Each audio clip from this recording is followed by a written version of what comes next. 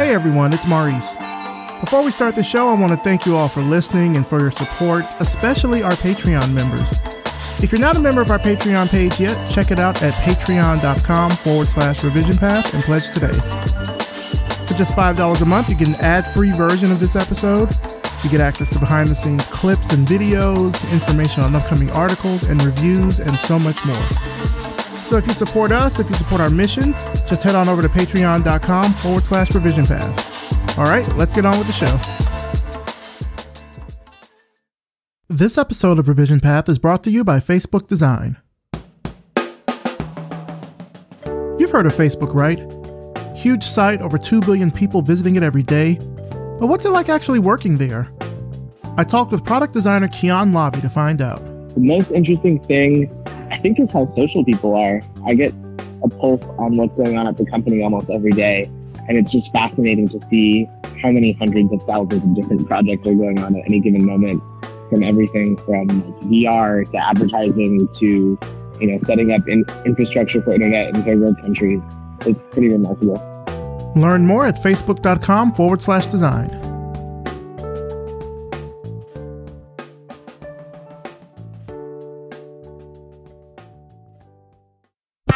Are you looking for a job?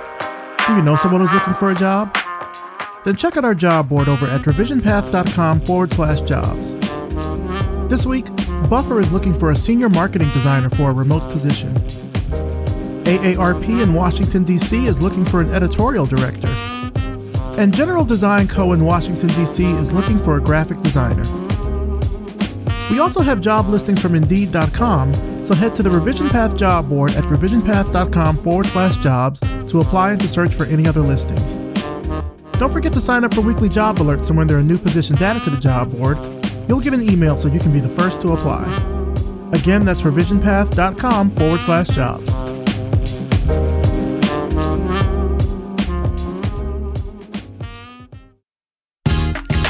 You're listening to the Revision Path Podcast, a weekly showcase of the world's Black graphic designers, web designers, and web developers. Through in-depth interviews, you'll learn about their work, their goals, and what inspires them as creative individuals. Here's your host, Maurice Cary. Welcome to the Revision Path Podcast. My name is Maurice Cary, and before we get into this week's interview, I want to talk about our sponsors, Glitch, Google Design, and MailChimp. Now, Glitch is the friendly community where you'll build the web app of your dreams. Whether it's beautiful digital art, handy tools to help you do your work, or a site for your project or cause, you'll find things on Glitch that remind us the web can still be a fun, creative place full of unexpected surprises. Get started today at glitch.com. Google Design is a cooperative effort led by designers, writers, and developers at Google. They work across teams to publish original content, produce great events, and foster creative and educational partnerships that advance both design and technology.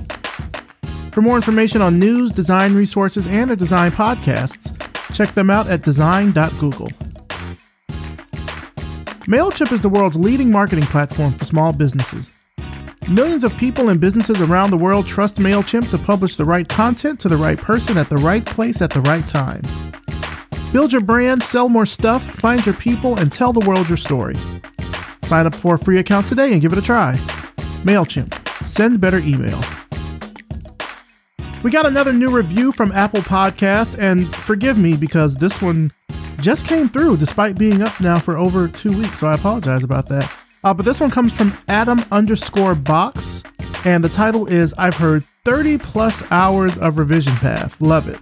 That's great. Okay, here's the review. In my top 3 for developer podcasts. I went away for about a year, but now I'm back, strong.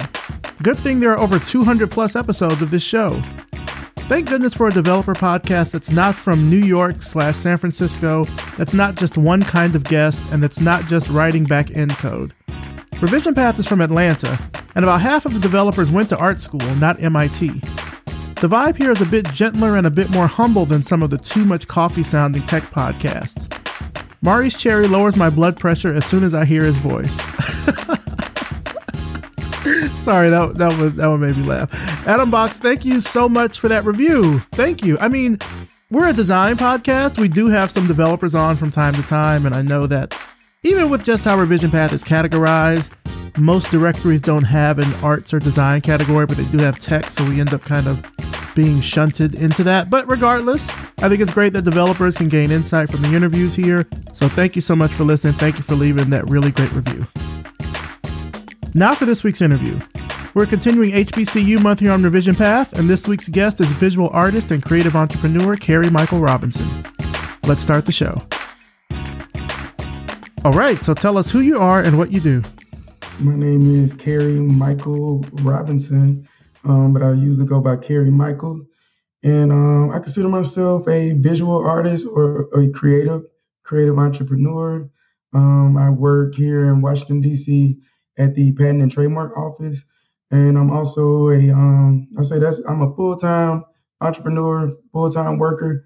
That's my day job at the Patent Office. And then I also develop artwork ranging from acrylic to oil paintings, graphic designs, and I showcase in exhibitions throughout Washington, D.C. and surrounding areas. I've been in New York, New Jersey, also been showcased in Georgia and Florida.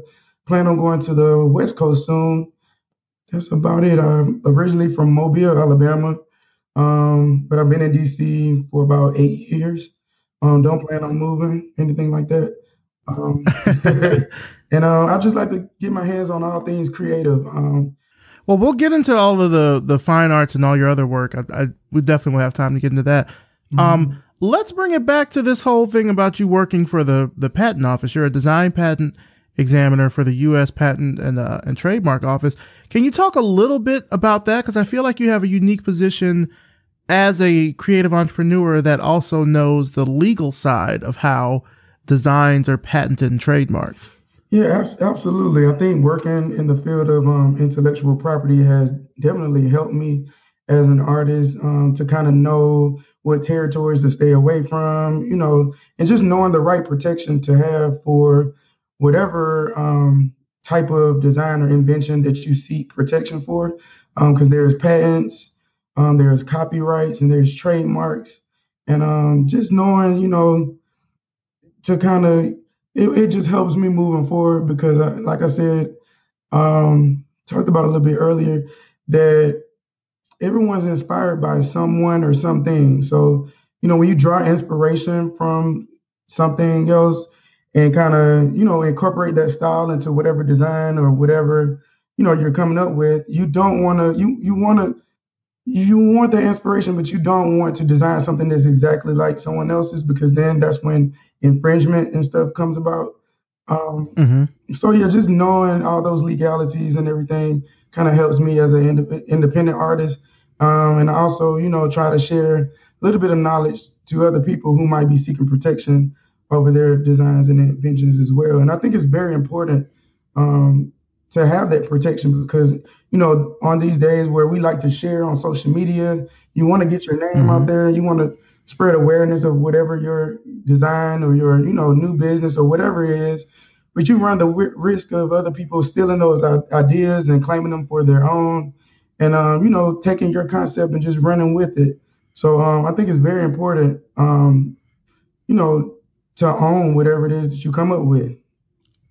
Yeah, I mean, as you said that, I just thought of like half a dozen different things that I know I've seen just this year where someone has shared something on social media. It started to pick up a little bit, like they shared it on Instagram or on Twitter. And then someone completely lifted that design and like put it on a t-shirt or like a company or award ceremony, for example, in your case, used your work and you didn't get any kind of credit for it. Like, and that kind of stuff boggles me because you, as a designer, as an artist, you want to get your work out there. Like I see it all the time where people will put out like a hashtag or something, and then someone will put out, a few images of stuff and be like, Twitter, do your thing. You know what I'm saying? Like they'll put it out there wanting it to spread, but then someone else picks it up and then you're like, oh, well, you could have paid me for that. But then like, it's a weird kind of thing. You want to publicize your work, but then it runs the risk of getting infringed like that. Yeah, it's really not cool. And it's very disheartening to kind of, especially in the field of arts where it's already kind of cutthroat and it's really hard to kind of, stay motivated and just keep the inspiration to create. And when incidents like those occur, it just makes you feel defeated. You kind of feel discouraged. You feel disrespected.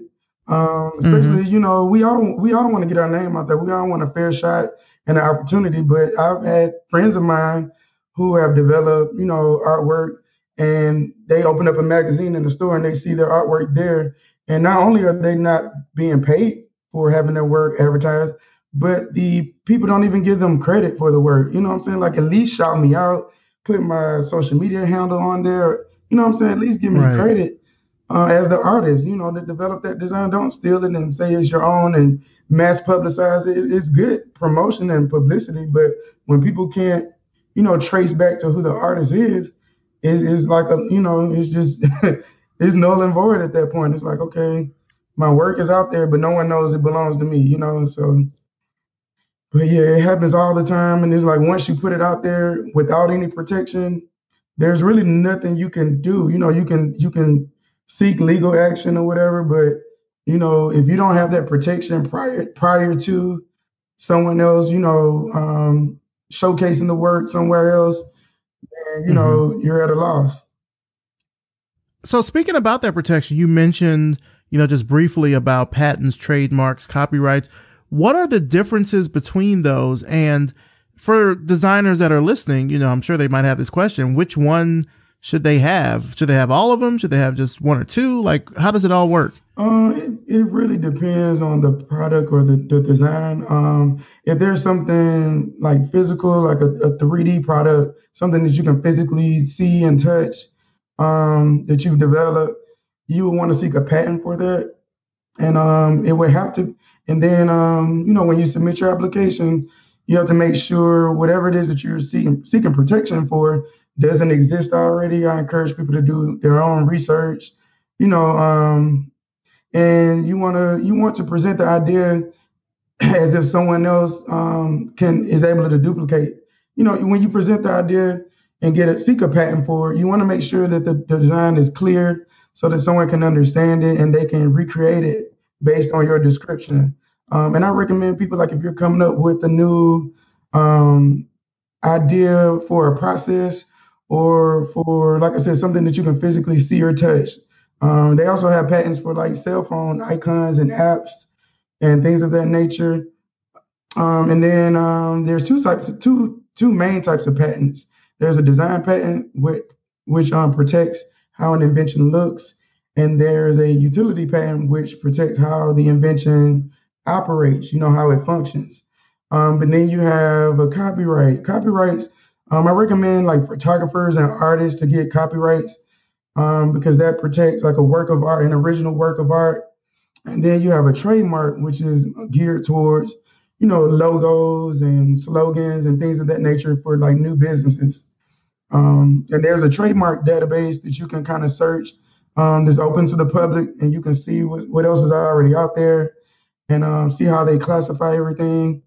So those are the main, you know, three main types of intellectual property protections. And like I said, it would just depend on the artist and what they're seeking protection for. Now, like a case of a photographer, for example, someone that like makes continuous creative work, do they have to get or should they get a copyright for like every piece of work that they put out? Or is there a way you can just get like a blanket copyright of all works that you've created? Yeah, there's a way you can get a batch of photographs and a batch of artwork, you know, copyrighted together. But you have to present it as like a collection or like a set.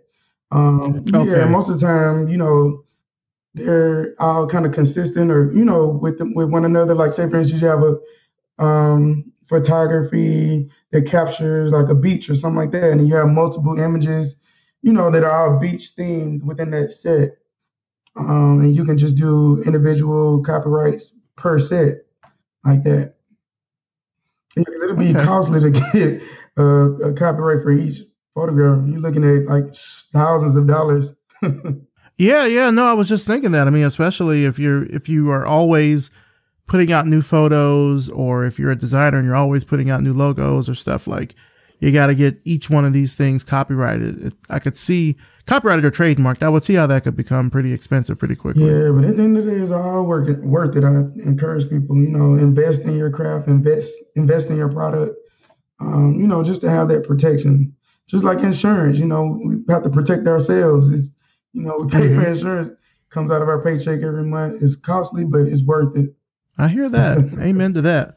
So let's go back. Now, as we talked before we started recording, you and I are both from Alabama. You're from Mobile. I'm from Selma. We talked about you going to LaFleur. What was your time like growing up in Mobile? What was that like? Growing up with Mobile, it was okay. It was cool. I never, discredit where I came from. I say Alabama raised me, but DC kind of made me. It's like I grew up, had family. All my family is back in Alabama. Actually, I enjoyed my time in the band and just when you're in high school, you really have no direction. You just want to, make good grades and you want to, party and just make friends and all that type of stuff.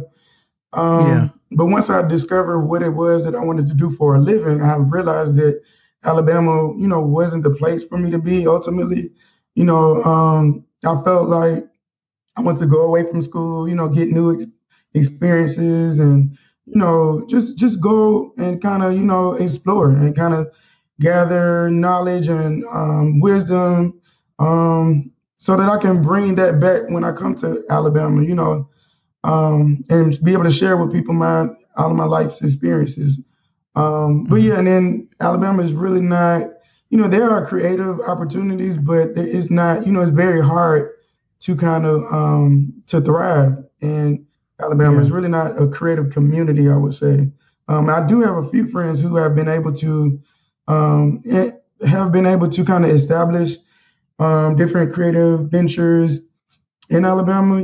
Some of them, with my guidance, with me having been to FAMU and SCAD, I've been able to provide them some kind of insight on how to do things, and they were able to kind of create an actual artistic climate in Mobile, Alabama, particularly. But it's very slow, but you got to start from somewhere.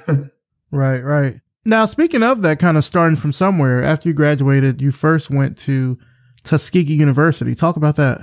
So I initially went to Tuskegee in the summer, actually, after I finished high school in 2005. A month later, I started the fast track program. It was an engineering program. And with me just coming out of high school, it wasn't even a month. It was just like a couple of weeks. Yeah. I started college in engineering. I really didn't have time to kind of figure out what it is I wanted to do for a living. I knew I liked math. I knew I liked science, but when it got to the calculus and the chemistry and stuff, I was like, no, I'm good. Like, I like simple addition, subtraction, division, all that stuff. And I was like, you know what? So yeah, it wasn't until when I went to Tuskegee, I enjoyed it. I did well in my classes. I finished the summer program with a 4.0, but I wasn't fulfilled. I wasn't satisfied. And it wasn't until, I was involved in the spaghetti bridge project. And we had to build spaghetti bridges that would be placed in between two tables. And they would put a weight in between, wrap a weight around the bridge to make sure it's sturdy. So there was a lot of engineering involved in that. I was on a group with a team of like three other engineering majors, and I just didn't contribute to the project at all. That was like my turning point. I was like, I'm not feeling this. The only contribution I made was to how the spaghetti bridge looked. I think we came up with a dope design. I think we cut out some magazine clippings and like affixed it to the top of the bridge, and it had like a little saying on it. I can't remember exactly what it was, but it looked like graffiti. So everybody was like, man, that bridge looks good. But everything that looks good isn't always good. So the bridge broke. So we lost that part of the composition, but we got bonus points for how the bridge looked. And it was that moment that I was like, you know what? Maybe I should pursue something in art or design. And so, Yeah, from that moment, I left Tuskegee and, went to FAMU and started my sophomore year at FAMU, where I switched my major from electrical engineering to fine art with a minor in graphic design.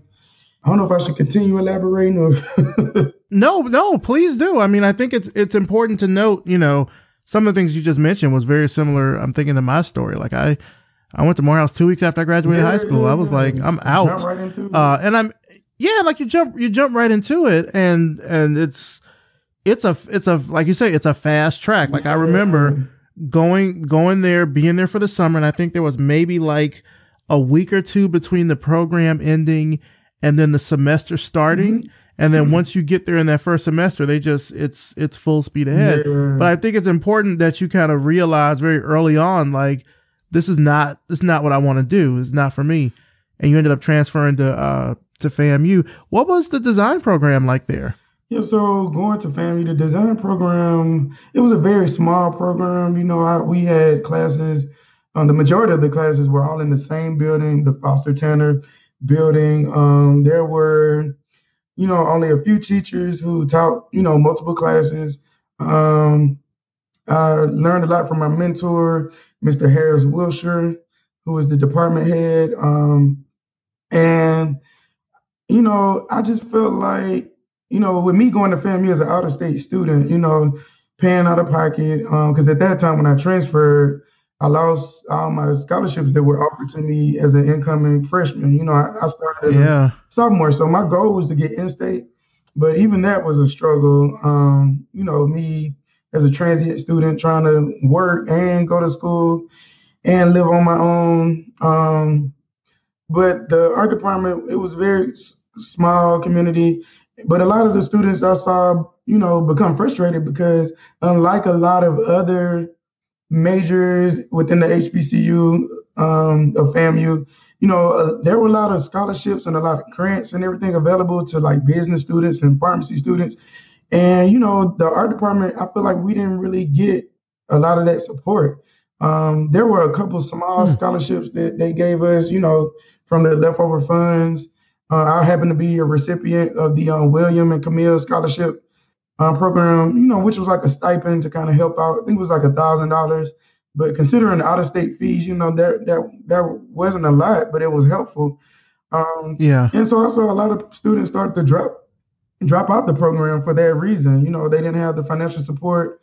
Even people who were in state, they just, because we, a lot of other majors, they have to buy books, they have to, mainly books, but with art students, we had to buy supplies. And those supplies were expensive. The paint, the pencils, the paper, the sharpeners, the sketchbooks and all that. Those things added up, and we had to pay for those out of pocket. We couldn't go, and most of the time we had to go to like art stores away from campus. So we couldn't. We couldn't borrow books from other students. We had to get fresh supplies every semester, and so a lot of people dropped out. So I took the initiative to start up an art society, which was the Fine Art Society at FAMU. We had a art club or whatever, but that was before I got there, and I don't know what happened to it. I guess it kind of diminished. So I started an art society, and what we did, we showcased at different venues throughout the city, the Mary Brogan Museum being one. We did a lot of Black History showcases. We did a lot of fundraisers, bake sales, car washes, and mainly to raise money to kind of help, our department, get some, purchase supplies and things of that nature. And so, and then that kind of gave people a drive. They're like, okay, I'm in school and I'm also in the art society. It gave them something extra to put on their resume. We all had, we were in the press, in the news, and we were on the newspaper for some exhibitions. So that experience was really helpful for myself and a lot of my colleagues as far as, even getting some of the jobs that we have now. We got a lot of experience through the art society. And then when I left there, I passed the baton on. So the art society kind of lasted for maybe I want to say 2 or more years until it kind of diminished again, but it was helpful to me and my colleagues while we were there. curriculum wise, do you feel like the school really kind of helped you out? Because afterwards you went to SCAD to get your master's degree. Yeah, absolutely. Curriculum wise, I think it was very helpful. Especially going to an HBCU was really helpful. It was kind of motivating to be surrounded by other people who were just like you, other people of color, especially other people of color who are also creatives. So, a lot of times, people say artists are weird and all that type of stuff. But when you're surrounded by other people who are just like you, and, we all feel normal. So, and the curriculum was good. Within the Bachelor of Arts program, we kind of had to take all types of art classes. We had to take oil painting classes, watercolor painting classes. We had to take acrylic painting classes. We were in like design workshops where we had to solve like real life problems to kind of help us. If you have a client who wants like a restaurant menu with this layout, so it wasn't just us. We were creating art, but we were also creating art for a purpose, that we can use in real life scenarios, so we also had like a curriculum, a colloquium of art management. So I feel like the program prepared us to kind of thrive after college, because with art, you have so many avenues. You can be an independent artist. You can be a flea market artist if you want to. You can be a teacher. You can work for other companies as a creative director. You have so many different avenues. And it's like once you graduate, you're at a crossroads. So they kind of, made sure we dibbled and dabbed in all different types of art. To kind of, because you want to be well-rounded, but then you want to find your niche. You want to find, what it is that you can be strong at and kind of, strengthen that. So yeah, all the workshops, all the different classes, because I was, right now I paint, that's the art that I kind of choose to do. I paint, use acrylic and oil paint. But before that, I was so terrified of painting. I didn't even know I had it in me until I was forced to take the class and like kind of, get guidance from my professor, Lou Nairn. He's an amazing oil painter from FAMU. And, they pushed me, and now, I can't put the paintbrush down. So I think it's a really, really good program that is kind of, overshadowed or overlooked in HBCU. No, that's good to hear, because I mean, work that I've done, just like advocacy work with AIGA and stuff. One of the things that we were trying to do in some of the early days of the D&I task force was try to identify which HBCUs had, good, robust, like design and art programs. Mm-hmm. Because, AIGA has student groups, but not many student groups are at HBCUs. They're either at general four-year institutions or they're at art schools. And one thing that I wanted to do, and I don't know, maybe I'll still try to do this in the future, was try to get student groups at HBCUs. But there's like these different, like requirements that have to go into it. Like you have to have 10 students in the major. They've got to pay, I think it's like $50 a year or something like that. Like there's all this other stuff with it. Like it's not just as simple as saying, oh, this school has an art program or design program, they can have a student group. There's like all these other like stipulations. But no, it's really great to hear that FAMU has not only that curriculum support, mm-hmm. but also that kind of like social support that sort of brings it all in. So you have like a supportive, creative community. Oh, absolutely. And it's not just you like showing up to class, Yeah, absolutely. We also have the Foster Tanner Arts Gallery within the arts building. So there's a whole, that's a whole nother component. We have a art gallery where, now, and it's not only student work, they have alumni shows. They have shows that kind of incorporates the different artists within the area of Tallahassee and out of town, areas. I know they do something for homecoming every year. And they also do like reunion type shows. And in addition, we also partner with the journalism building to, bring that graphic communication classes and curriculum into the arts program. So they kind of go, they're kind of synonymous with each other. If you're an art major, 9 times out of 10, you're minoring in graphic design. Yeah, so I would kind of walk back and forth between the two buildings.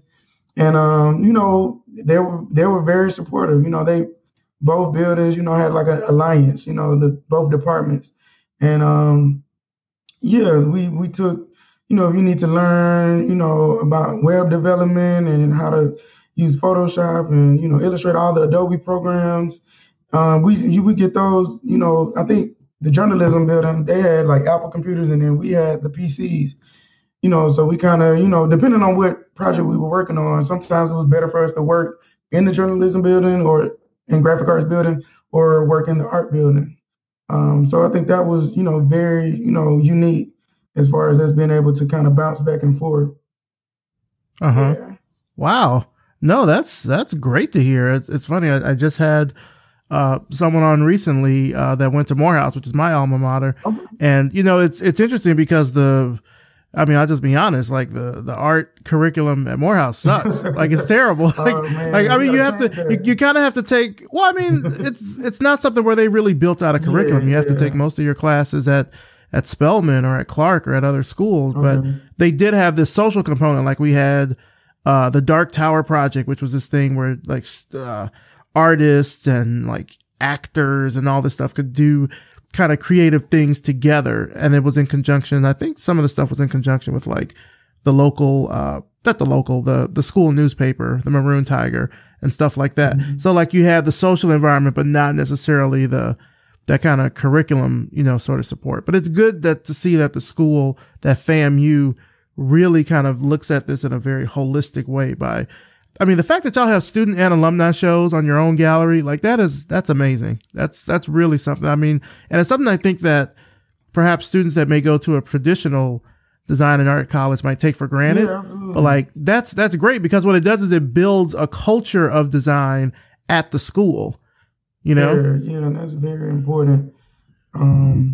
Just building that community, because like I said, Alabama, trying to be a creative on my own and when there's not a creative climate, it's very difficult to thrive. It's very it is difficult to keep the motivation. Yeah, so that's very important, creating that culture. I agree. Now, from looking at your website, it seems like you have a lot of other ventures going on. Yes, you have your day job, but you're also doing like art parties. I saw something about Buzz Doctor. There's also, I don't know if this is a new venture, but Art Bay. Like how do you juggle all of this with balancing a day job? I'm pretty much managing like the design process during my day job. Even though I work in the design patent department, I'm not actually being creative. I'm overseeing other drawings and helping other artists get protection. The patent office is designed, the way the job works is designed for, first of all, they look for people with the creative background, number one, but they know that, us working there, the job can get kind of mundane, when you're doing the same thing over and over. But they encourage us to kind of, pursue our own creative ventures as well, so that we don't lose that drive. Okay. And we have a very flexible schedule. We have a production system where we work and we, to crank out applications every 2 weeks. So, it allows us room. The job allows us room to kind of do other things. As long as we manage our workload properly and get everything done within a 2-week time frame, before the deadlines, then, they encourage us to do what we do outside of work. So with me having a flexible schedule, me being able to, work from home when I want sometimes, around the clock if I want, allows me room to kind of, do my own independent artwork and, my other creative projects. And just me, having experience, before I got into the patent office, I had a dream desire of working for a big company like Hallmark or, something like that, which, it might be possible. I might be able to partner and work on a project with Hallmark, but, I just don't think, I love my job now. And I think that me working small projects is best because a lot of times when you work for big companies, you have so many parameters to work around as far as like, being creative, and your creativity is limited. And so, me having worked in environments as such, I prefer to do my own projects where I'm fully hands-on, where I'm fully able to embrace whatever creative ideas I have and, employ them and everything like that. And that's why I have so many like different dibble and dabble. I have so many things going on. I have the Art Bay, which is an arts collective. It consists of, a couple artists in the DC area. I have my personal, Cary Michael is my personal brand where I, provide artwork and graphic designs to different clients in the area. And, when clients come to you, they really trust you, to do the work. They trust you as a designer. I don't have to seek approval from anyone else. So, that kind of works best for me. But I don't want to discourage anybody who wants to pursue, a job as a creative director or a job in the creative department. I feel like I said, there's so many different avenues you can go once you finish in the area of arts, period, and you just have to figure out what works best for you. And a lot of times that comes from trial and error, and that comes from all your different experiences. I'm looking at your Instagram and looking at your social media. It's very clear that you've carved out this very distinct personal brand. What tips can you kind of give for our audience who want to kind of do the same thing with what they're doing? Consistency is very, very important. When you develop a brand, say for instance, like Nike, maybe I shouldn't use them as an example, but but I'm going to use them anyway. So Nike, they have that swoop, you see Nike, when a Nike product, when you see a Nike product, their branding is very, clean and cohesive. So yeah, you want something that resonates with everyone when they, see your brand.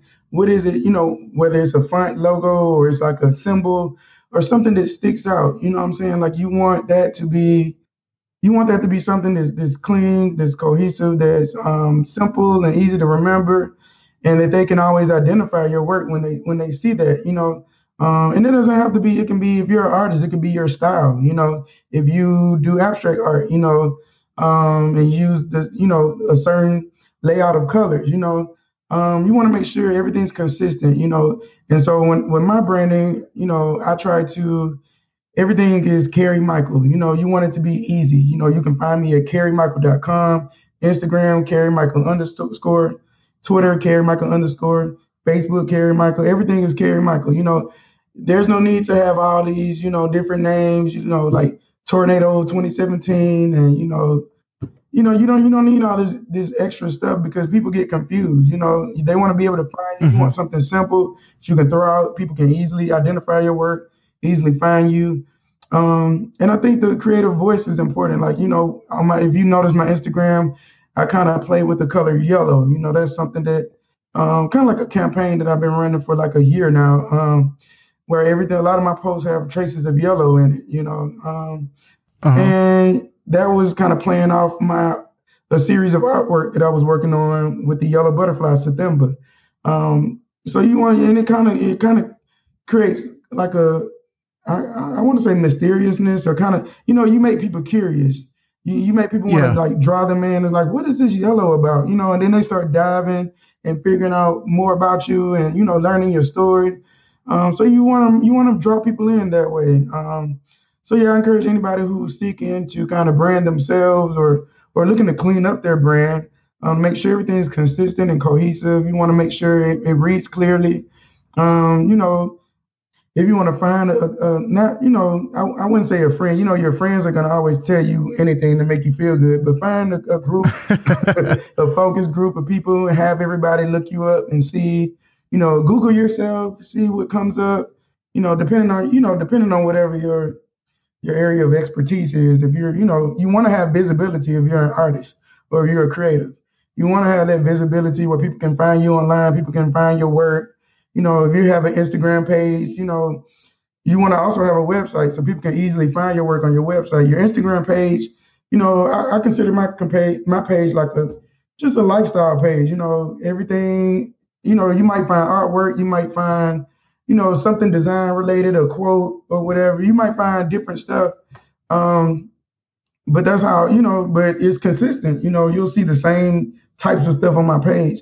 But then you don't want your work to get lost in that. So, for that reason, I have my website But the Instagram keeps everything. It shows all my recent work. It's not on my website, but you want to have that website. You want to have the email address so people can contact you and everything like that. So yeah, that would be my main things. Consistency, making sure you're visible on all the different social media platforms online, and yeah, coming up. You want people to identify you. You want to create a sense of we want people to be curious about your brand. You don't want people to kind of look at you and be like, okay, I don't want, I don't find this intriguing, So yeah, that's basically it. Okay. So let's kind of, switch gears here a little bit, because I really am kind of interested to know more about, like, what is it that motivates and inspires you with all of this work and all these different ventures that you're doing? Where does that drive come from? Just everything around me, everything in life and everything around me. I'm motivated by current events.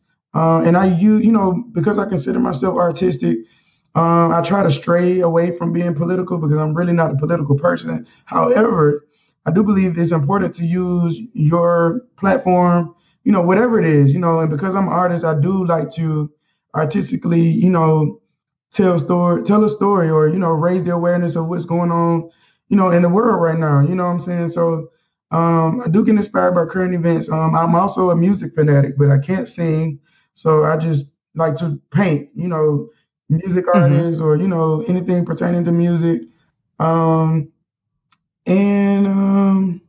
I'd like to dibble and dab. I like to try. I just like to articulate other people's vision. I get it. What excites me is being able to feel accomplished, a sense of accomplishment, knowing that I've helped someone, pursue whatever creative venture it is, help them with a new business logo, help them with some website graphics, or, help them paint a portrait of their family or whatever, and just getting that joy of knowing that they trust me as an artist to do work, just inspires me altogether.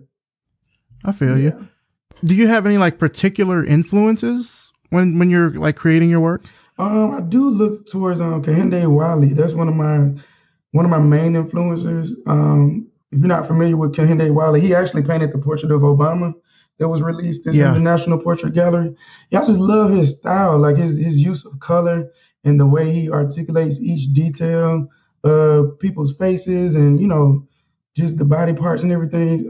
So he definitely has inspired me, and a lot of people, see a lot of his work and my work, or they can tell that I draw inspiration from him. I like to paint faces and people, and capture the essence of emotion, whether it's a frown or a smile, and I'm really really detail oriented, so I like to paint faces.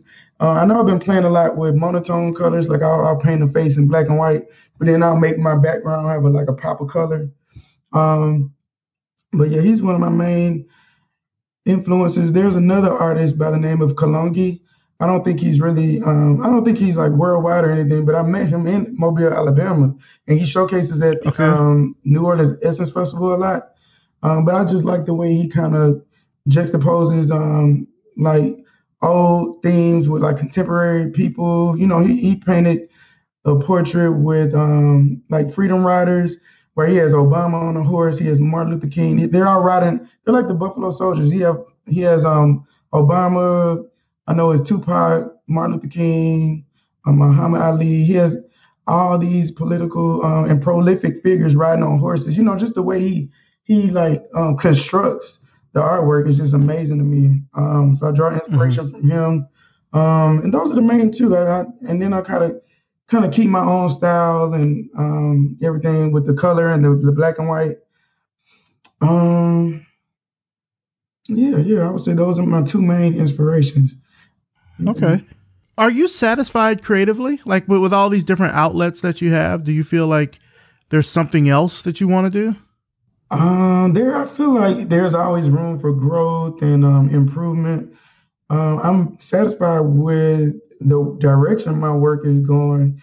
However, I do, after this recent venture where I painted on this dress, it was a white dress, looked like a wedding dress, and I painted the entire dress. with a galaxy and like a, there's like a landscape and there's like a little deer at the bottom. Like I didn't, that was a challenge because I never painted on fabric, just that wraps around. I painted on a t-shirt before in that little small space, but painting a full dress, it took a lot of time, but I was very pleased with the outcome. And just seeing, I call it art in motion. I call it the art of fashion and, art of motion. Just to see, it's one thing to have a piece of art that's just hanging on the wall. But I like the idea of having my artwork, on somebody and they're walking on the runway and, they're able to take it with them.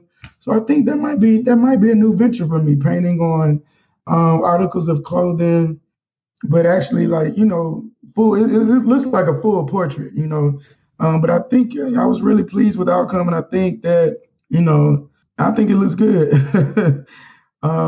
So yeah, I'm always trying to, preserve my style of doing things, but always trying to look at new projects. I don't like to back down, Do you have a dream project that you'd like to do? I always talked about having my own like greeting card line. Because that's one thing I do when I go. A lot of people tell me that my cards are very meaningful.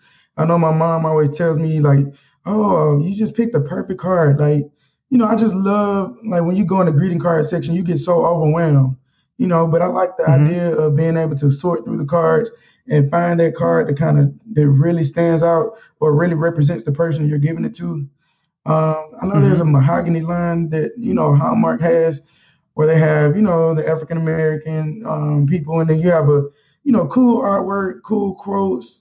And I used to do it like poetry back in the day, so I feel like that would be something cool where I can kind of, take all my different, skills or whatever. I can, create designs for the greeting cards and also come up with quotes or poetry, and then that work would be mass produced. So that's something that's a project I always want to work on. In addition to the fashion projects, I just would love to create more artwork that would be featured in, or to, collaborate with a prominent fashion line and have some artwork as a part of a collection.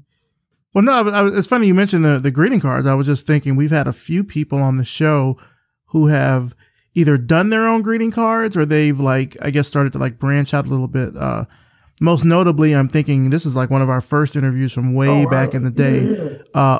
Alicia Randolph has this line, or she did have this line. I don't know if she still has it, but it was called Ally L Cards, ALLYELLE. She's actually in the DMV area. She works at Vox Media as a senior designer. Okay. She was doing some cards for a while.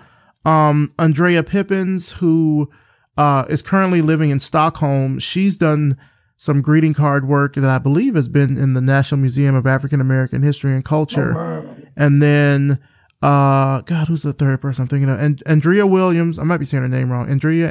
Mm-hmm. Sorry if she's listening, if I'm butchering her name. But she started getting a lot into doing hand lettering. Okay. And I believe that she's kind of sold a lot of her stuff on Etsy and on Instagram. Her line is called Paisley Paper Company. Oh, okay. So those might be worth kind of checking out. I think Andrea she's in Detroit, I believe. Okay. If I recall, I believe there is. But we've had so many people just in the area, in the DMV area, who are doing a lot of really interesting paper stuff, or they're doing fonts and typography and stuff like that. So, big, I was just in DC a few weeks ago and met some of them. So I think that collaboration is certainly possible. Absolutely. I would definitely love to connect with them. Yeah. So is there anything in particular this year that you want to accomplish? I know, we're kind of getting to the later months in the year. Is there something that you'd love to do before 2018 ends? Well, right now, I know you mentioned Art Bay. That's actually, I actually want to hopefully develop Art Bay into a nonprofit. So Art Bay is basically a team of, the Art Bay Society is a team of creatives here in DC. But the whole preface behind Art Bay is that, putting art before anything else. I don't want to get too deep. But the whole concept. No, get deep. No, this is the place to get deep. Please go ahead. Yeah, but the whole concept behind Art Bay is that I just honestly feel like, God is the ultimate creator, and I feel like we were all, we're all made in God's image. So if He's the ultimate creator, then we all have some type of innate ability to create ourselves, And when I say create, it doesn't necessarily have to mean, being a literal artist. We all have some type of creative gift within us. You might have the gift of being able to counsel someone, or the gift of being able to be a good educator or a good mentor, or something like that.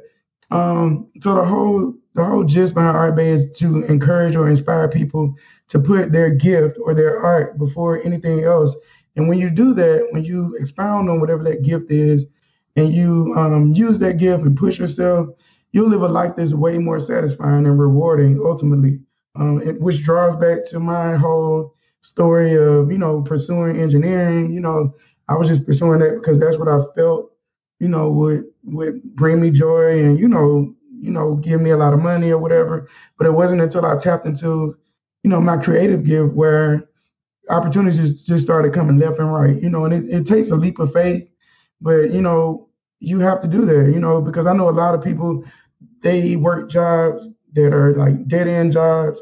They really want to sing, but they're stuck working at, a restaurant, they don't know how to get out because the money is coming in, they have bills to pay, and so they just kind of live their life, diffusing that gift that God created us to share with the world, And so it's just encouraging people to kind of, live their purpose through their passion. And when they do that, it'll make them live a way more satisfying life.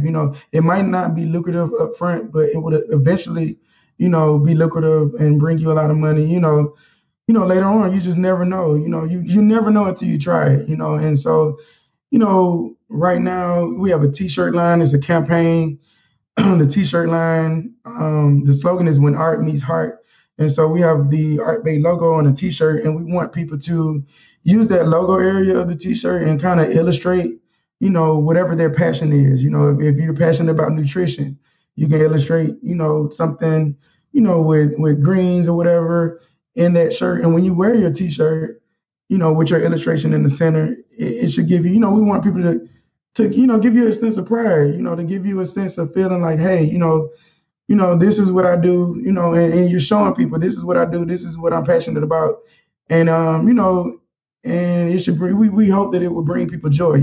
There's examples on my Instagram, Art Bay Online, where we have people who have ordered t-shirts and participated in the campaign. And, they kind of tell their story about what it is that they do and how they got inspired. And,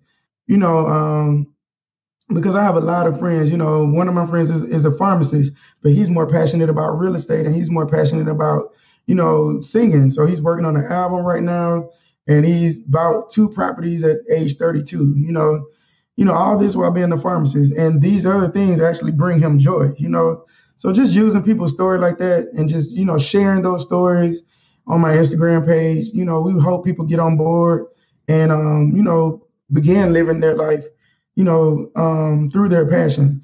And the Art Bay Society here, we actually, aside from the t-shirt campaign, we actually host different art events. I just started this organization or this startup in July, the end of July. Right now, we actually host like sip and paint classes. I don't know if you've ever been to one. You bring your friends, you drink wine, and we teach you how to paint something. It could be like a flower or some, a landscape or whatever.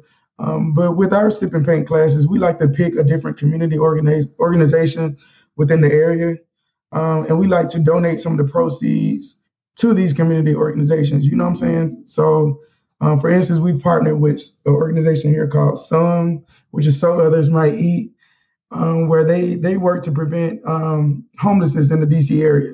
So we give some of the proceeds to them to kind of encourage them to keep moving forward, to kind of accomplish their mission. So we partner with different organizations like that to kind of give back to the community. We also will plan to host different themed art exhibitions. where we will, with the ultimate goal to kind of inspire and promote healing through art. So that's basically it. I just wanted to elaborate a little bit on the art base. So my goal for this year is to kind of, get the startup up and going, get the committees together, develop a nonprofit, and to start booking gigs for 2019. We want to have some art events. We're going to keep doing the sip and paints and partnering with different organizations. And, we want Art Bay to resonate as a brand, that everybody can identify with. Nice. What advice would you give to somebody that is looking at all of this great stuff that you're doing and they want to follow in your footsteps? I would say just, never, as an artist, we can be our own worst critic. But even if you're not an artist, we can, you can all be really hard on yourself. But I want people to know that they can be a work of art or art in progress and a masterpiece at the same time. We're all perfectly imperfect. There's always something about us. Other people might see our potential, but we can't see it ourselves. But you have to realize that, there's always room to grow. There's always someone else looking at us or being inspired by us. You know what I'm saying? So we don't want to back down on opportunities. I want everybody who wants to pursue a dream or whatever it is to know that, you can do it. You might not have the resources, but you should try to seek the resources, and just take advantage of the people that you know and the knowledge that you have and the networks that you're a part of, and just work towards being better at, or getting a step closer, because things are not going to always, take off immediately. You know what I'm saying? When I started the Art Bay, I knew it was going to be a progressive thing, but I didn't expect everything to take off immediately. And, we get thousands of followers, everything's going to be progressive. But, you just don't want to lose inspiration. Look at the long-term goal and don't focus on the day-to-day. Enjoy the journey and, enjoy the process, and just realize that it's going to take time and it'll eventually, prove to be rewarding for you and for everybody else who's rooting for you. All right. Well, just to kind of wrap things up here, where can our audience find out more about you and about your work online? You can find more about me. I utilize Instagram a lot. Instagram is Cary Michael _, and that's CaryMichael _. Also on Twitter, Cary Michael _. You can check out my website, CaryMichael.com. Facebook, Cary Michael. I'm always accepting new friend requests. You don't have to worry about being ashamed to kind of follow me or anything. And also check out Art Bay on Instagram and check out some of those inspiring stories from people who are pursuing, their passion. And that Instagram is Art Bay. That's ARTBAE online. And you can also check that out at artbayonline.com. All right. Sounds good. Well, Cary Michael Robinson, I want to thank you so much for coming on the show. Thank you really for kind of just sharing your story, like from starting in, small town, kind of Mobile, Alabama, and then really discovering your talent and then taking it to DC and branching it out into all of these different efforts, I think is inspiring. But then also, the other side of it, and we sort of touched on it more in the beginning of the episode about, what designers and artists need to know to protect their work, because certainly, we live in a capitalist consumerist society. Design is often commoditized, and we don't want to fall, victim to that. We want to make sure that we're getting what's worth so we can create more and sustain ourselves. That whole myth of the starving artist doesn't have to be, that shouldn't exist is basically what I'm trying to say. So thank you, not just for, creating your work, but also really kind of encouraging and helping artists out there to make sure that they get fed. So Absolutely. Thank you again so much for coming on the show. I appreciate it. Absolutely. Thank you for having me. I really appreciate it. Thoughts of love are in your mind. And that's it for this week. Big thanks to Cary Michael Robinson, and thanks to you for listening. You can find out more about Cary Michael and his work through the links in the show notes at revisionpath.com. Also, thanks as always to our sponsors, Facebook Design, Glitch, Google Design, and MailChimp. With a community of over 2 billion people, the design team at Facebook works on a diverse range of problems. Everything Facebook designs is done at scale, so research, content strategy, data, and other factors are a huge part of how they work. Sound interesting? Then learn more about Facebook design and what they do at facebook.com/design. Glitch is a friendly community where you'll build the web app of your dreams. Now, I talk about Glitch a lot on here, and certainly if you've seen it, you might think it looks like a toy, but let me tell you, it's not. It runs on the exact same infrastructure and engine that the best developers in the world use to run their apps. And it's all built around the friendly community of designers, developers, coders, artists, activists, educators, basically people just like you. So get started on making something awesome today at glitch.com. Google Design is a cooperative effort led by designers, writers, and developers at Google. They work across teams to publish original content, produce great events, and foster creative and educational partnerships that advance both design and technology. For more information on news, design resources, and their design podcasts, check them out at design.google. MailChimp is the world's largest marketing automation platform.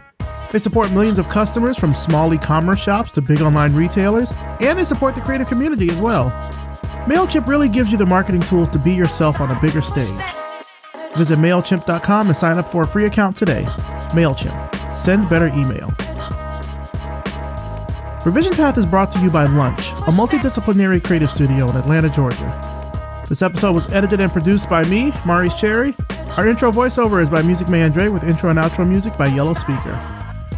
If you like this episode, then please leave us a rating and a review on Apple Podcasts.